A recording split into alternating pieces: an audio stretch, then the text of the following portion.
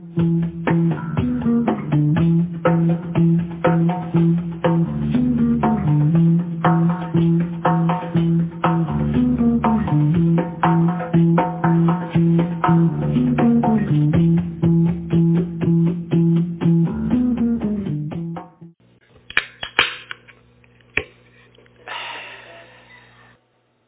right.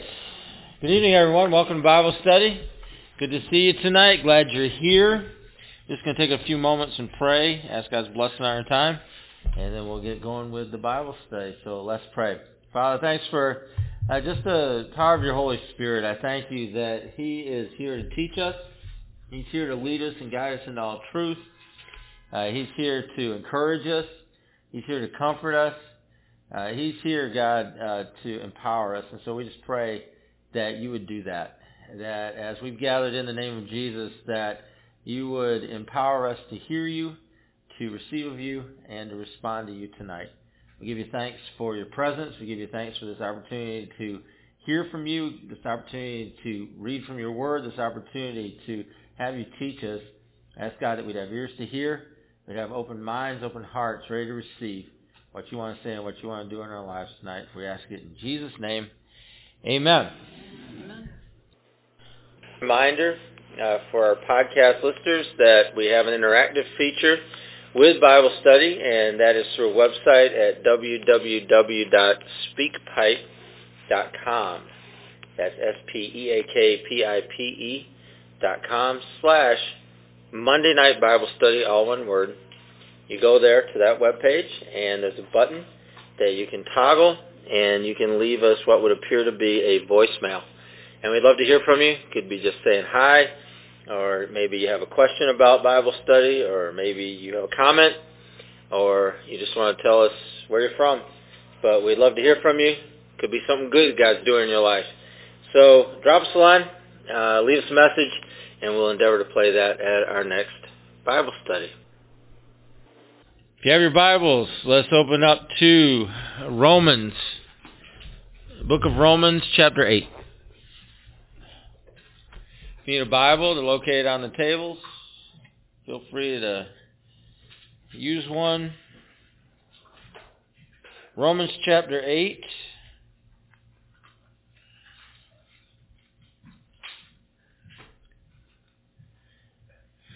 And I need a volunteer to read verses 24 and 25. Romans 8, 24 and 25. For we were saved in this hope. But hope that is seen is not hope. For why does one still hope for what he sees? But if we hope for what we do not see, we eagerly wait for it with perseverance. All right. It's one of those passages in Romans. Like, I think all of Romans is kind of written this way. It's almost like it's a riddle. And I have, just over the years studying this book, studying this epistle, it just seems like every time I kind of stop concentrating on every word, it just sounds like a riddle. And so if no one else feels that way, that's okay. But I do. And so that passage, right, there's a perfect example of that. It's like, if this and that, then not, then this, then that. What does that mean?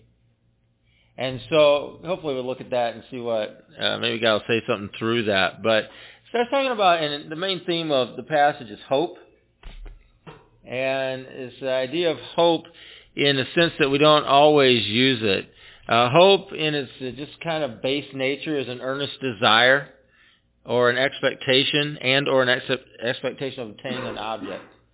It's an expectation of something. It's an earnest desire for something. And so that's what he's talking about here. It's a compound word, not in pronunciation, but in meaning.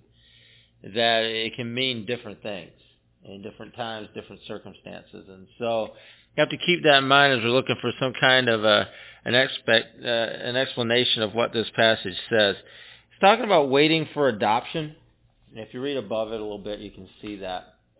And there's an idea that we're somehow waiting for a final adoption. And that was what he was talking about. And it seemed like there was this kind of tiered idea of what we experience and what we understand and what we have going on in our lives when it comes to salvation.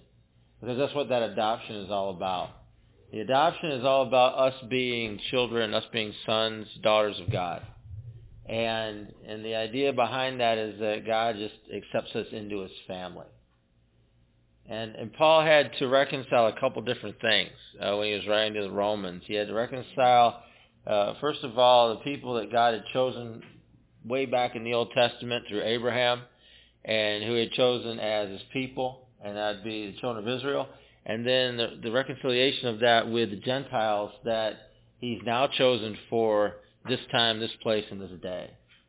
And so he needed to reconcile somehow, okay, well, how is this going to work? What's that going to look like?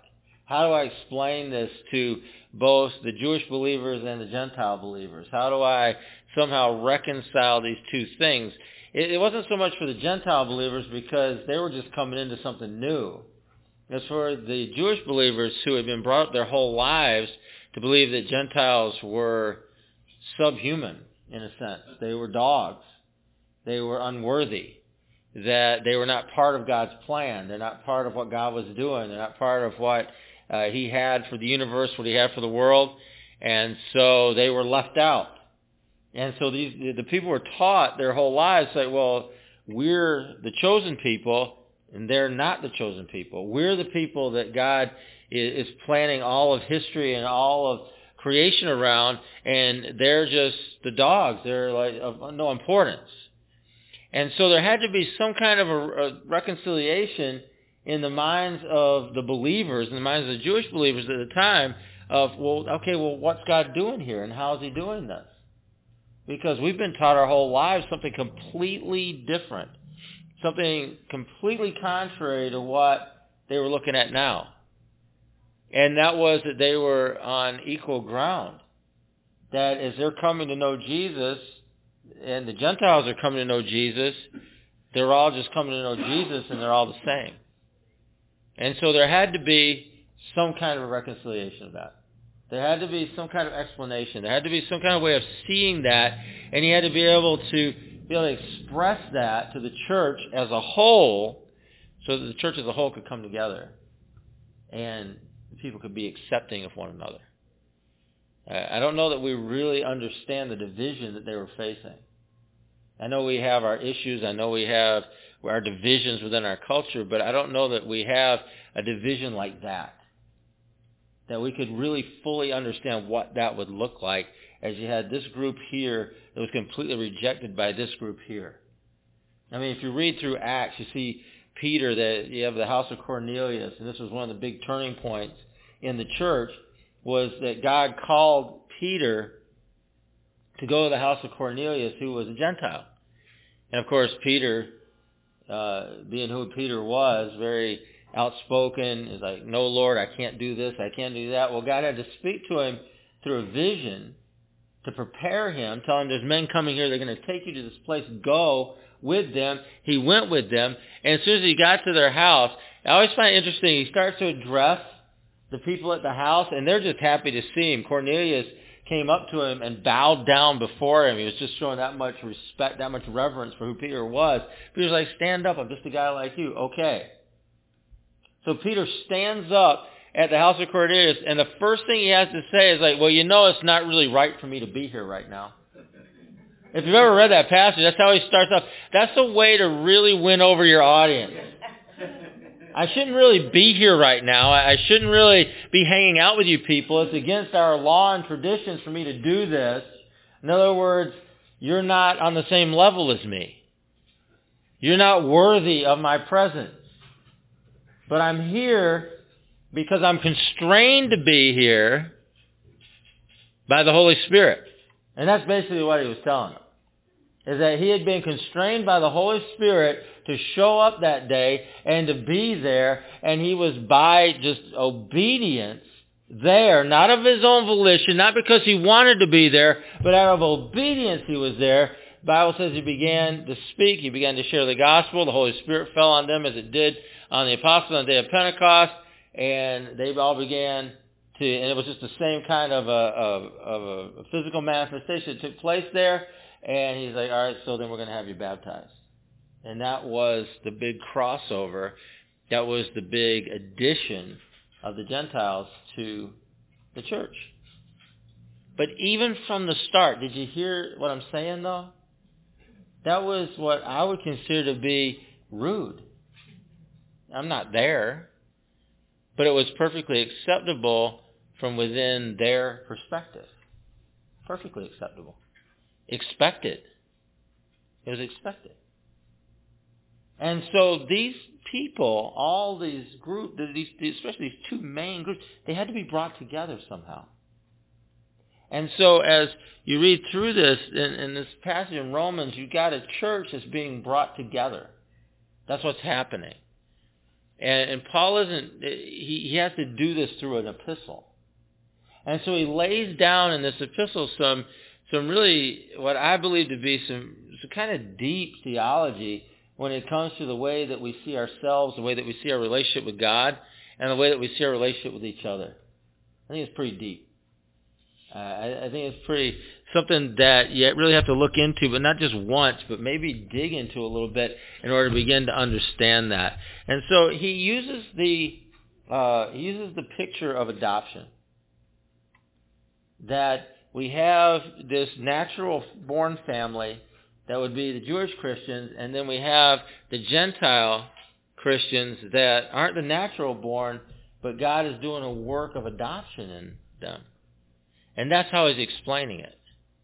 If you wonder where that all comes from and that whole idea, it comes from the explanation of this is how we're supposed to all get together.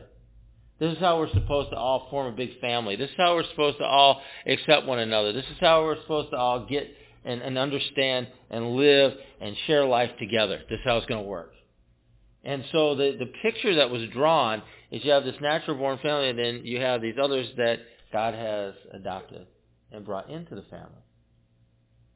And through every means and through every understanding of it, that they were just as much, and they're going to be just as much a part of that family as the natural born kids were a part of that family. And so it was going to be one. And so he begins to speak about the idea of hope. And hope is central to who we are as believers. Hope. And if you look through the history of the church, that's one of the key ingredients, one of the key components of what makes the church, is that we're called to be a people of hope.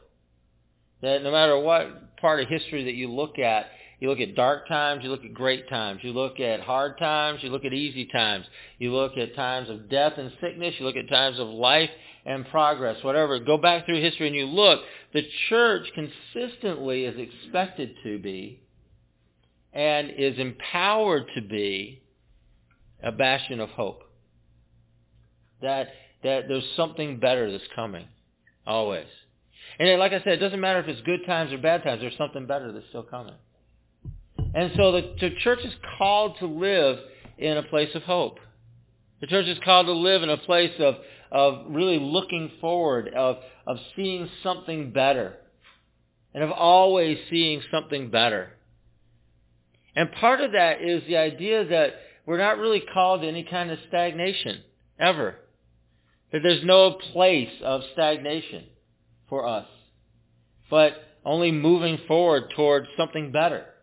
Only moving into that something that God has prepared. Only moving into something that God has said is going to be a better place for us. And so as we move from spot to spot and we move from place to place, the idea behind that is always progress. It's always moving toward a new place and moving toward a place that we look toward as hope. Here we go. Well, what's going on today? Whatever it is, but there's something better. And there's going to be something better. They're not satisfied with just staying in this spot. And I don't know how to communicate that any better, except for that we're never called to this. There's not this place of homeostasis for Christians, where we just sit in our puddle and that's where we're going to be. That's not what God's called us to. Now, I know some of us like that. We like that idea of just settling in and that's it. But that's not really how we were called, and that's not really what we were called to, and it's not what God's empowered us toward. And that's not the work of the Holy Spirit in our life. Living beings, organisms, are either going to grow and they're going to change and adapt, or they're going to die. And if we really take seriously that we're not only an organism, we're not only a living being as a person, as an individual, but as we come together as a church, the Bible describes us as a living body. And that living body is, as an organism, is going to have to progress. It's going to have to grow. It's going to have to adapt. It's going to have to change. It's going to have to move in the direction that God has for it to move, or it just dies. And there's plenty of empty church buildings that show that. You don't really have to do an in-depth study to understand that. But when churches decide, okay, well, this is what we are. We're going to be this. Well, if there's no change, if there's no adaptation, if there's no moving forward, if there's no anything that's going to happen except for we're just going to maintain the status quo, that church will, in fact, for sure, die. Because that's what happens. Because that's what happens to any organism that just stops. And so if that's true for us together, that's true for us as individuals, the idea is that we have something to move forward into.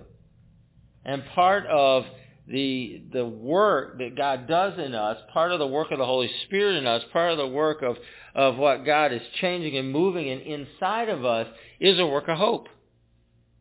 See, that the first fruits of what God is doing and the deposit of what God is doing is the Holy Spirit in us. The idea that I'm going to put my Holy Spirit in you and you're going to be empowered through the Holy Spirit. You're going to have experience with the spiritual realm through the Holy Spirit. You're going to communicate with me through the Holy Spirit. I mean, these are things that God gives us. Well, that's a deposit in us. The idea that we have this communication, we have this connection, we have this moving, we have this living word in us.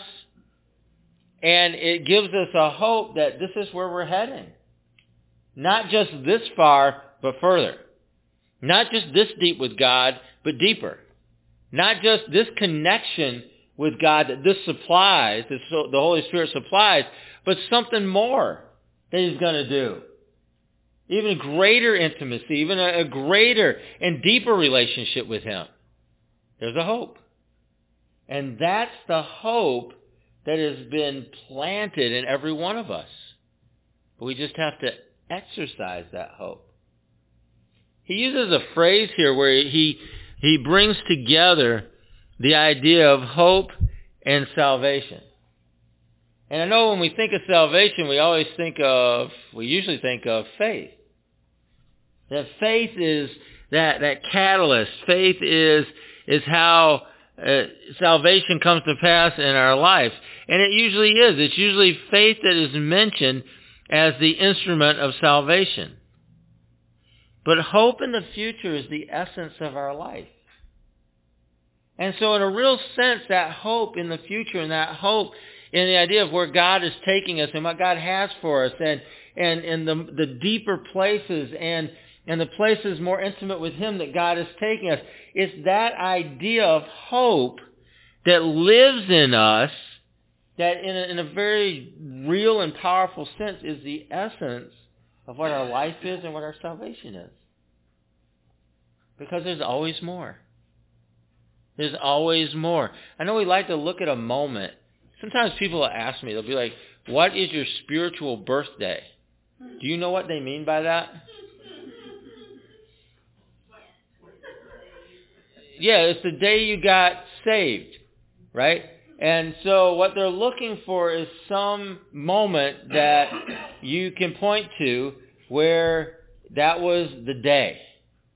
That was the moment. And yet, I'd be hard-pressed to figure that out. I know there was a moment when I first prayed and asked Jesus into my life, and I could say it was that, but man, there was so many other things that happened after that. For me to just point to that and say, that was it. That was that. But then there was some more it's that took place after that. There were some more moments that took place after that. There was some more work of the Holy Spirit that took place after that. There was some more challenge that took place in my life after that. There was some more growth in faith that took place after that. And it's really kind of hard for me to look at that and say, all right, well, That's my spiritual, I don't even know what day it is. I have no idea. It wouldn't matter anyway. I don't know what it is. I just know generally the time of year. That's all I know. But the idea behind that is that, well, there's this once and for all, one-time event that I just don't know that I really fully buy into. And I don't know if most people, or a lot of people, really fully buy into that either. See, they like the finality of it. It's like, okay, that's it. Boom, I'm good. I'm good. Well, you're good not because of a moment in time. You're good because of your relationship with Jesus. It has nothing to do with not really that moment in time. I mean, you can say, well, that was the day we met. Right. How many people do you meet? Right? On a weekly, monthly, yearly basis, how many people do you meet? How many of those people are you best friends with? Right, so you can look at that, that's the day we met, right? But there has to be a little something more like, I got with Jesus today, and we spent a little time because we were talking about some things, and I'm growing in my relationship with him today. And that's how we grow in relationship with one another. We spend time with one another. And so I'm good with Jesus because I'm good with Jesus. I have a relationship with him, and I spend time with him. I'm not pretending that I'm going to call on some event in 1983, maybe, in that moment, and I'm just going to call on that moment and say, well, that makes me good. Well, if that was the only moment in my life with Jesus was 1983, we're not good. That was a long time ago. That was before many of you were even born. Some of you were, but not some of you. And so I wouldn't be good with Jesus if that was it. I can only be good with Jesus as I live my life out, and as I share life with him, and as I live out my salvation with him. And if that seems really weird to some of you or scary, I can't help that. That's how we relate to one another. That's how we know one another. Don't be scared. Don't be scared. Invest. Don't be scared. Spend the time. Don't be scared. Just take the time to talk. And I hope you can kind of understand what I'm talking about here. Because it's that part of us that looks ahead. It's that part of us that lives in hope. It's that part of us that knows there's something more. It's that part of us that knows there's something better. It's that part of us that wants to get to there and wants to grow and wants to live life and live our lives to get there. That's that part of us. That's that hope. And so when Paul talks about and he marries these ideas of hope and he marries it with salvation, it's the whole idea that there's more.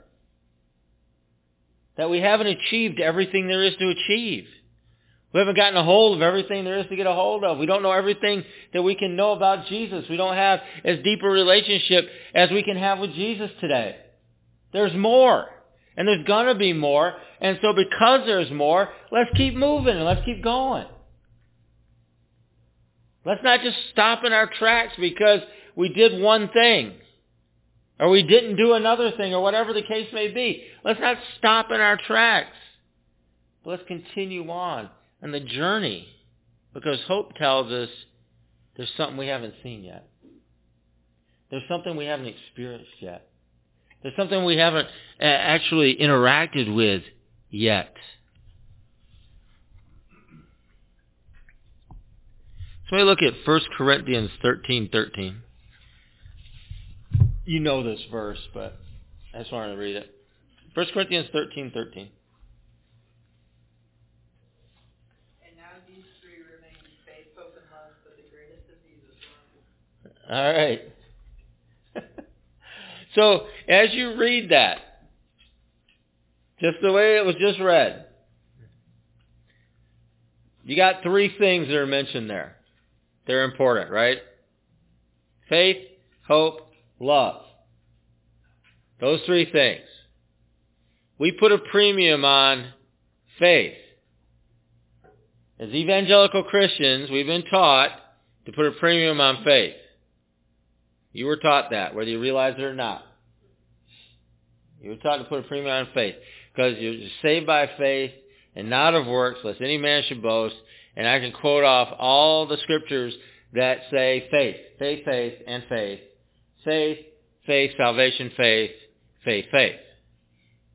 But according to this passage, you got three big things here to think about. You have faith. Okay, we'll establish that's important. You got hope, which is being established as important, as we're going to live our life. And then you have love. Now listen up. What's the greatest of those? Love. Love. So let's put a premium on love. Because whether you want to see it or not, for God so loved the world that he gave his only begotten Son, that whosoever should believe in him should not perish, but have everlasting life. Let's not skip the love part. Because if there wasn't the love part, there'd be no belief part. If you get it. So the love part is really the part that is the essence, is the central part of our relationship with God. Is the love part. The love part is the central part of our relationship with each other. The love part is central to our salvation. That's the love part. Because if there wasn't the love part, none of the rest of it would matter. That whole idea, while we were yet sinners, Christ died for us. Well, yeah, because he loved you. See, when you were still a sinner, according to that scripture, you didn't have any faith toward him. Right? There ain't no faith toward him then. You're just going about doing whatever you want to do. That's what it is to be a sinner. You're going about your business, you do what you want to do, not thinking about God probably, not thinking about much anything to do with faith or anything the rest of that. You're just going about your business.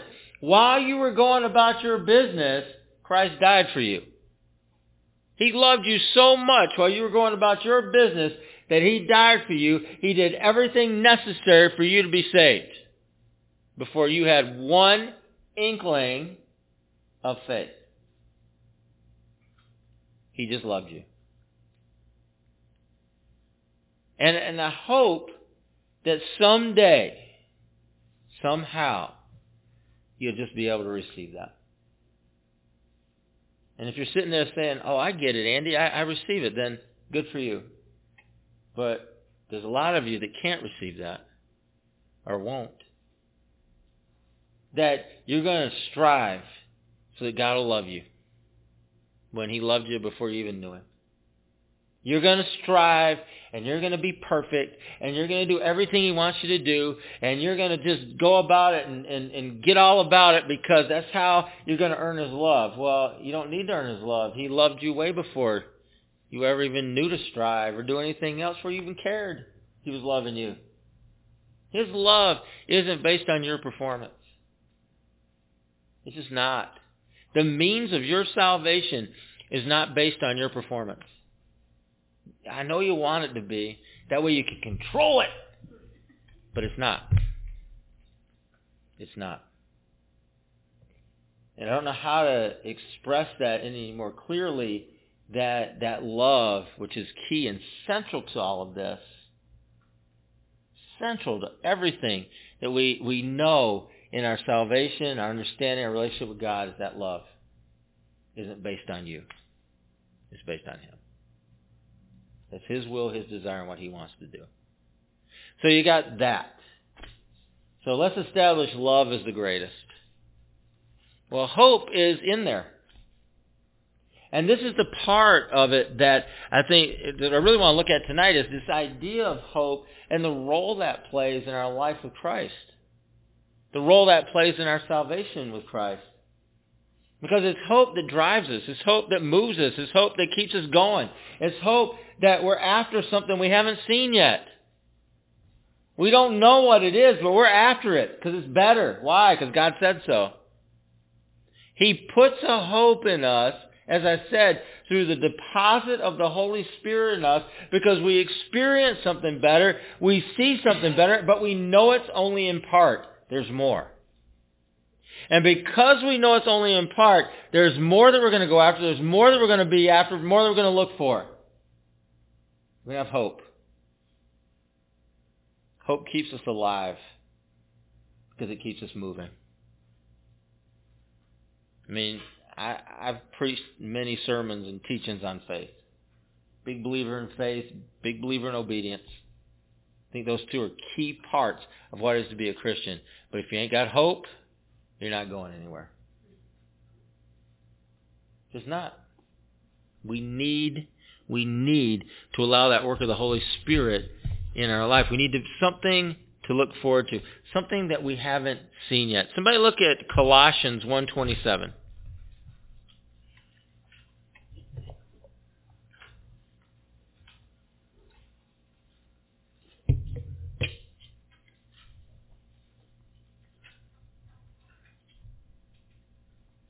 God has chosen to make known among the Gentiles the glorious riches of this mystery, which is Christ in you, the hope of glory. All right, so that passage is interesting. It's like, well, Christ in you. Christ in you. That's the hope of glory. Is Jesus in you? The passages that, when the Bible talks about glory, we want to see your glory, God. Well, His glory is wrapped up in Him. And so the idea of Christ in us, the idea of Christ indwelling us, Christ abiding in us, abiding with us, that whole idea is a discussion of glory. Because it speaks to who we are and who we're going to be. Because we don't see that yet. You can't see who you're going to be yet.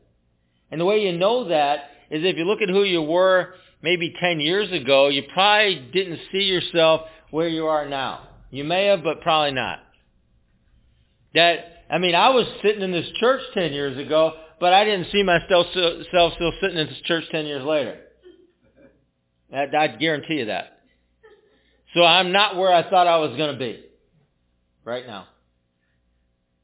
And I'm not the same person that I was 10 years ago. I'm not the same person I was 20 years ago either. And I couldn't necessarily see who I was going to be, but I just knew it was going to be better. I knew it. Because I'm not going to live in that mindset that the devil gives us that all is lost and it's going to be terrible. I'm not going to live like that. I mean, Satan would want me to live like that, but I don't want to live like that. Because I serve a God that is moving. I serve a God that is ever changing me. I serve a God that is able to affect situations and times and circumstances. I serve a God that has a future and has a plan. That's who I serve. That's who I know. And so I'm going to live with a hope because of that. If today isn't what I want it to be, I know tomorrow can be better. I know the next day can be better. I know the next day can be better.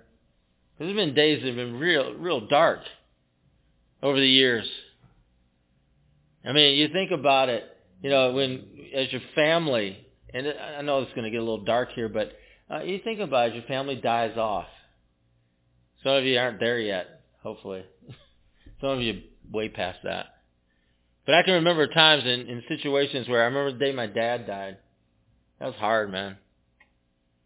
And I found it like it's hard. It's just hard. And some of you were around when my mother died. We were at a baseball game. Or some of you were around and over the years, it's like everybody that was older than me just died. And every time that would happen, I think you kind of face with your own mortality. It's like, yeah. There's dark days. Yeah. The day I became the oldest living male in my family, even extended family, I thought, man, you're that guy I used to think was really old. Yeah. Still alive. Still alive, baby. But dark days come, dark weeks come, dark months come. But we have a hope. We have a hope for something better. And I don't want to just say that to be like, oh, well, that's nice of you to say. And that's why I brought that up, because, man, I've had to say that in times that are pretty dark. And I'm not just saying that as kind of a pat answer. I'm not just saying that as, oh, yeah, well, that's nice. It's not just nice. It's a fact. And it's how we're going to live out our salvation. We're going to do it in hope.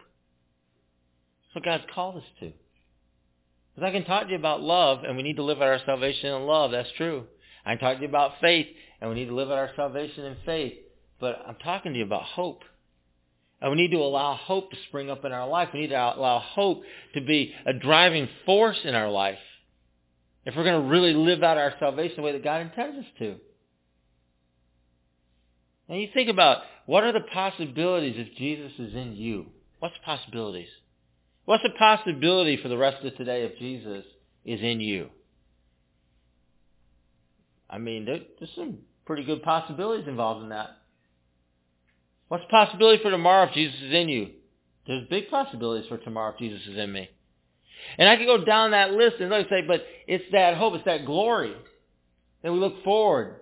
That manifestation of God that we look forward to. It's that manifestation of His Spirit that we look forward to. It's that manifestation of His presence that we look forward to. That things can change and things will change. And things will grow and things will become and things that aren't will be. Because that's the God that we serve.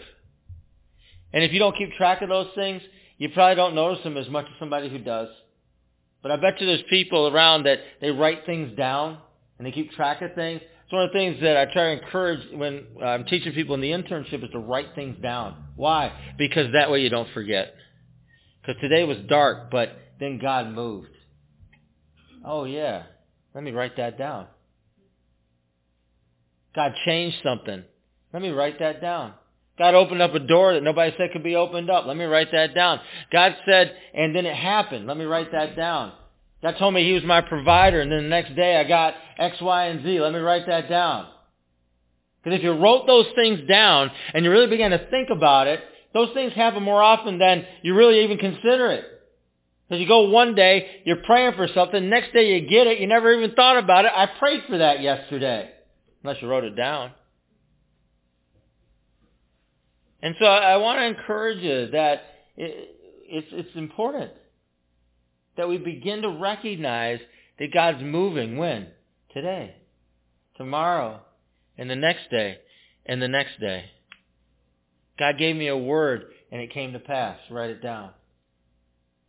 God told me that this was going to happen. It's happening. You got a choice to make when it happens. Do you freak out?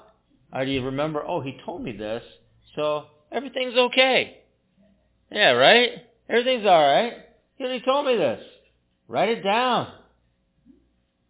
There's all kinds of things that God has said and God has done and God has encouraged us with and God has spoken toward and God has revealed and God is showing toward the future. Write it down. Sometimes people just say things over you, pray things over you. Have that. Because as you will train yourself to remember, they become more and more and more obvious when God's moving. And you don't miss it. We are so focused on ourselves, we miss it when God moves. I'm glad the Bible writers were at least willing to write it down. All right? As we turn away from just staring at ourselves, we begin to see God moving more and more. And that feeds the hope. And God wants to feed your hope. He does. He's raising up a church. We're the fortress of hope. When everybody else is down and out, don't have any hope, we got to be the people with hope. And part of the way that happens in us is that we see God moving in our lives. And we can look forward to something more. And we can look forward to something better. Why? Because God's alive and He's moving in me. God's alive and He's moving in my family. God's alive and He's moving in my situation. God's alive and He's moving where I work. God's alive and He's moving in my finances. God's alive and He's moving with my neighbors. Whatever it is, He's alive. And He's moving. And there's hope for tomorrow, and there's hope for the next day, and there's hope for the future. I mean, we've received the first fruits of the Spirit in us. Man, and that's real. That's life. When you think about the work of the Holy Spirit in you, empowering you, you think about the work of the Holy Spirit in you, it gives you a language to pray in. You think about the work of the Holy Spirit in you, gifts of the Holy Spirit being poured out in and through your life. You're seeing supernatural manifestations through your life. Then you start thinking about, all the fruit of the Spirit. Some patience and some long-suffering. Yeah, some joy. You think about all the work that He's doing in that, all the first fruits of the Spirit through that. Well, we have a taste of what God's doing and where He's taking us to. That's the taste. There's a whole banquet waiting for us. Have hope. Have hope as you begin to look forward. So I look at 1 Peter 1:3.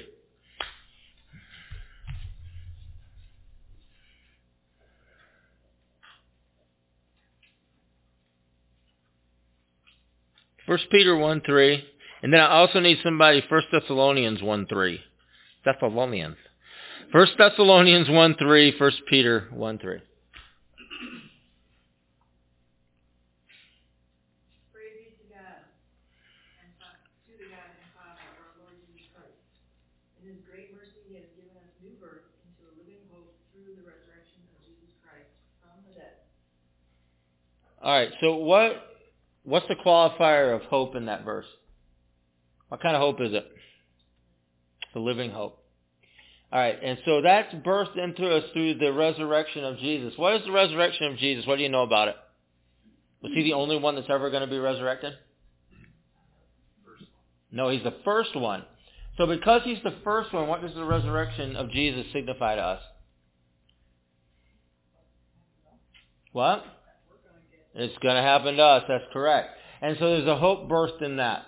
The hope that's birthed in the resurrection of Jesus is that life is in us. In other words, we're going to be resurrected. That we have a future. Death is not going to defeat us. Paul talked about that. He's like, our last enemy is death. But it's been defeated. And so we have a hope. Well, if our last enemy's been defeated, we have a hope that we're going to overcome. That we're just going to overcome. That the grave isn't going to hold us. That death isn't going to hold us. Death isn't going to hold the people that we love. Death isn't going to hold the people that have gone before us. But we have a hope. And that hope was birthed in us through the resurrection. Made solid. Made alive in us through the resurrection. So we always have that hope. And the only reason I brought that up is that I believe that it's significant that was our last enemy, as Paul declares it. Our last enemy is death. And death has been swallowed up in victory. That's hope. That's hope. So 1 Thessalonians 1:3. As we pray to our God and Father about you, we think of your faithful works, your loving deeds, and the enduring hope you have because of our Lord Jesus Christ. All right, and so part of what Paul is writing here, and that he continues to write to the churches, is the churches were going through hard times. And so sometimes their hope needed to, what's the word there? Qualifier? Endure. It's enduring, yeah. Sometimes hope needs to endure. Especially if you're going through a particularly hard season. Find yourself things aren't going your way, and then things aren't going your way, and then things aren't going your way. So you find yourself in that kind of a season in your life. Hope then in those moments needs to endure. And that's just a fact. Because as these churches were going through hard times, they're going through persecutions, they're just going through all kinds of stuff. Well, their hope needed to endure. Because maybe it wasn't being refreshed every day like we want it to be. Like maybe they were just hitting one thing, hitting one wall after another. Well, hope needs to endure in those cases. That's how important it is. You need to preserve your hope. You need to preserve that hope and continue living in that hope. That's part of our job as individual Christians living in relationship with one another is to encourage one another in that hope. In other words, I'm going to keep my hope alive. I'm going to help you keep your hope alive. And then we're going to have hope together. Because that's a part of how we're going to work out our salvation together, is in hope. Somebody else read 2 Corinthians 4:17. 2 Corinthians 4:17.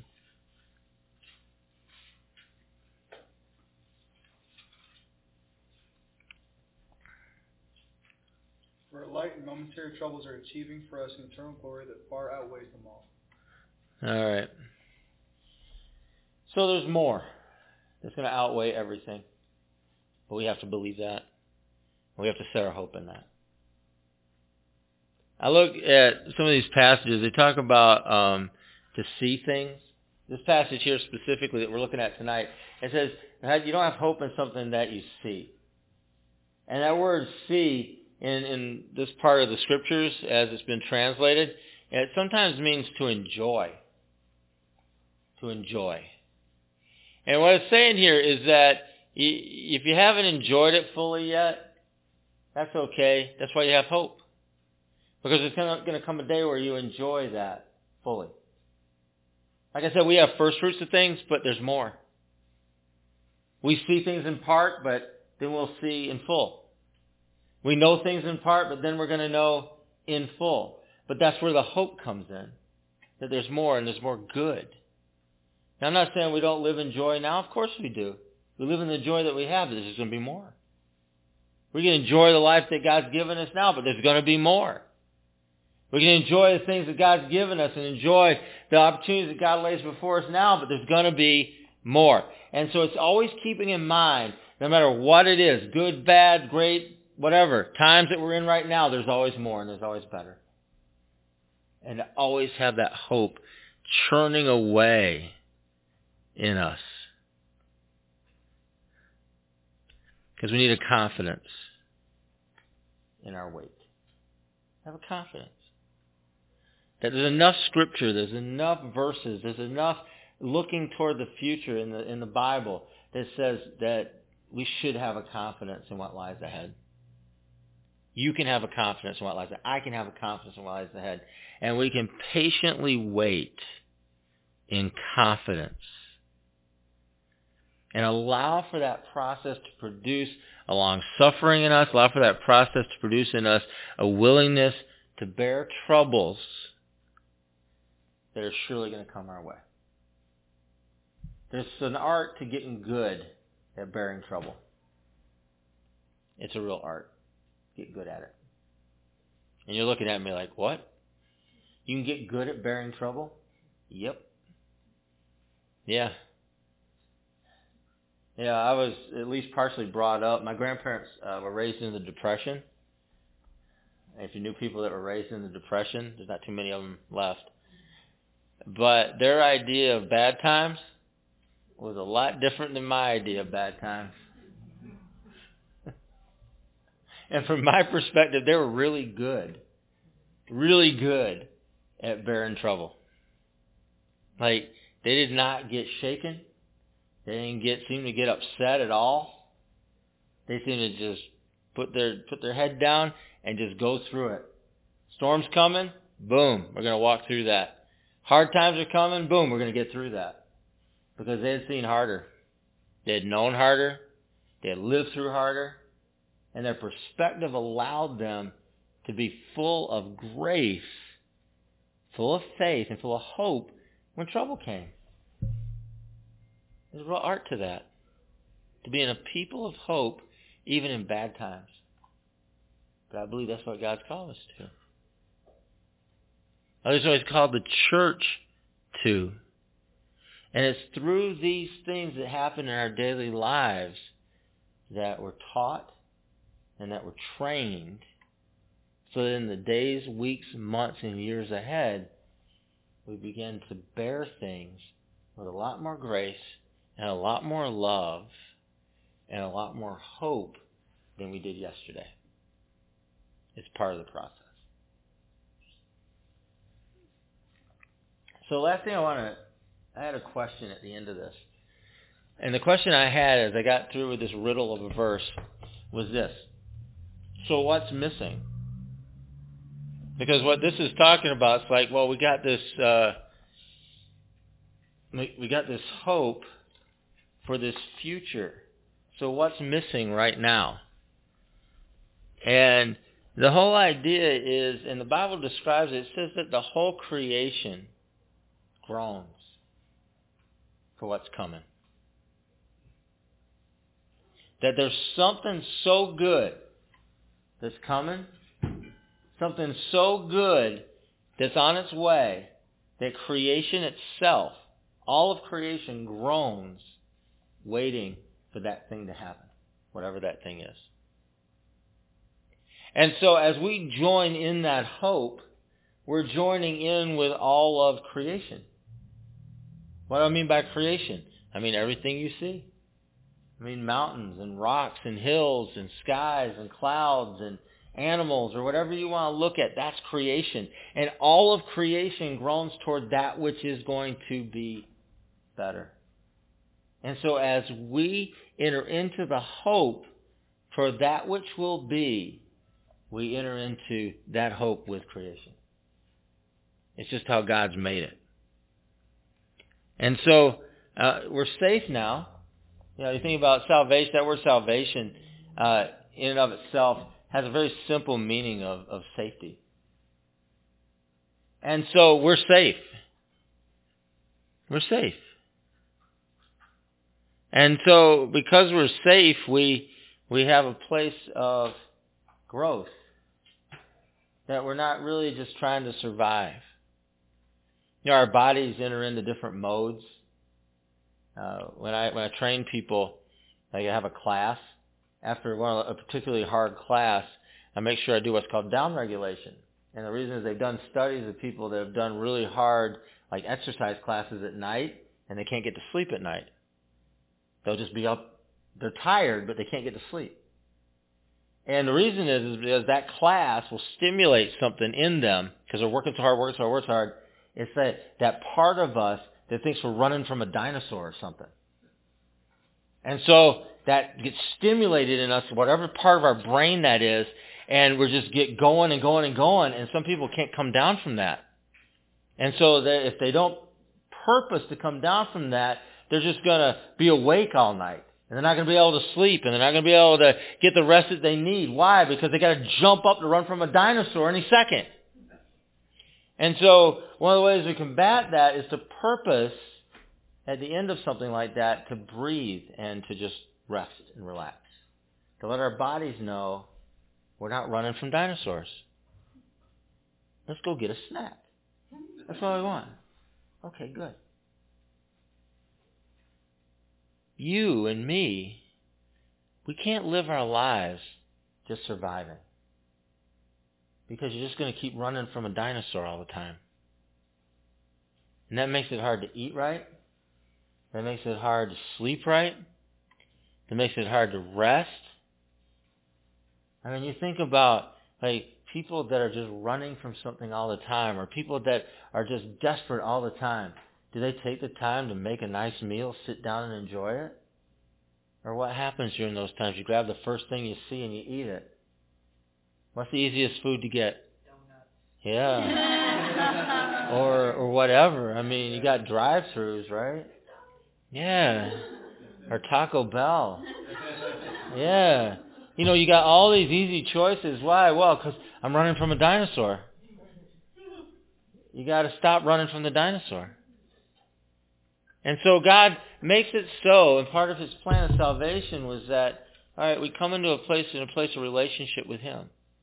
Let's say you pray and you ask Jesus into your life, you got that place of relationship. Well, that's a place of safety, so you've come into a relationship with Him. All right, so we're not running from dinosaurs anymore. Now we can look at life a little bit differently, about growing and about becoming and about living, and that more abundantly. Not just surviving. He wants to take care of us so that we don't have to just survive.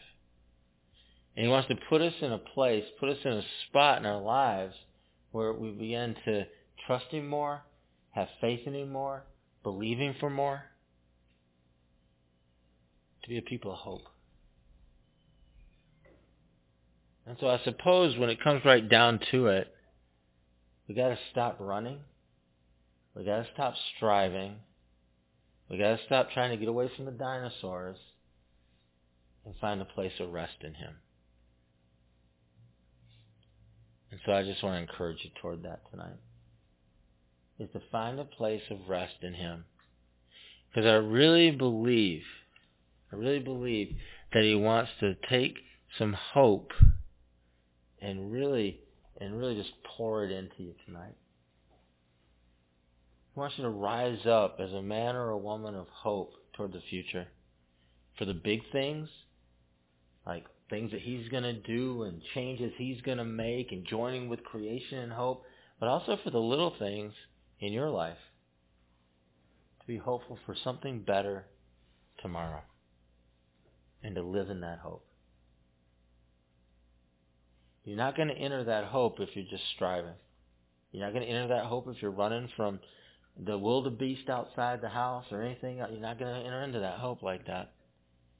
You're going to enter into that hope through finding your rest in Him, finding your safety in Him, and allowing for that rest to really come over your body, over your soul, and over your spirit. Hope is born. Hope is born in you. You are meant to be, created to be a person of hope. That's how God's created you. He created everything He created to be groaning towards something better. Because that's who He is. And so we can join in with that or not, but I encourage you to. Let's take a moment and pray.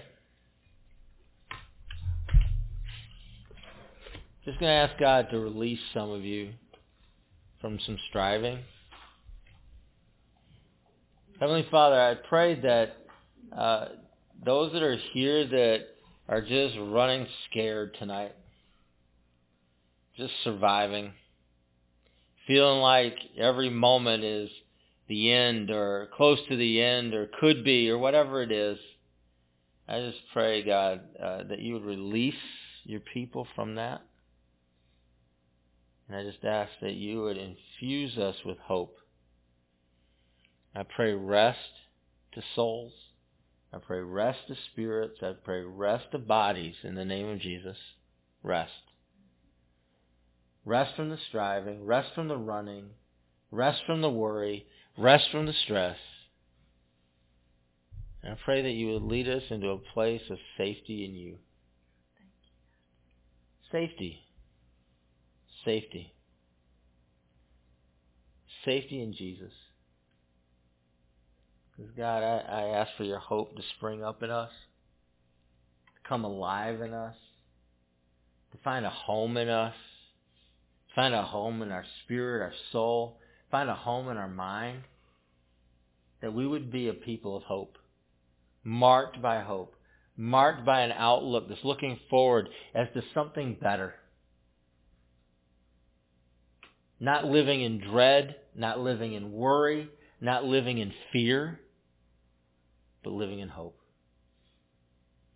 And so God, as we looked at those big three, the faith and the hope and the love, God, tonight specifically, we pray hope. I want more. I want more. I want to live in more. I want to see you more. I want to see what you have more. I want to experience more. I want to recognize more. I want to see you moving and mark you moving in my life more. And I pray a building of hope to ever-increasing hope in our lives as we work out our salvation. I thank you that you've raised us up. I thank you that you've created us to be a people of hope.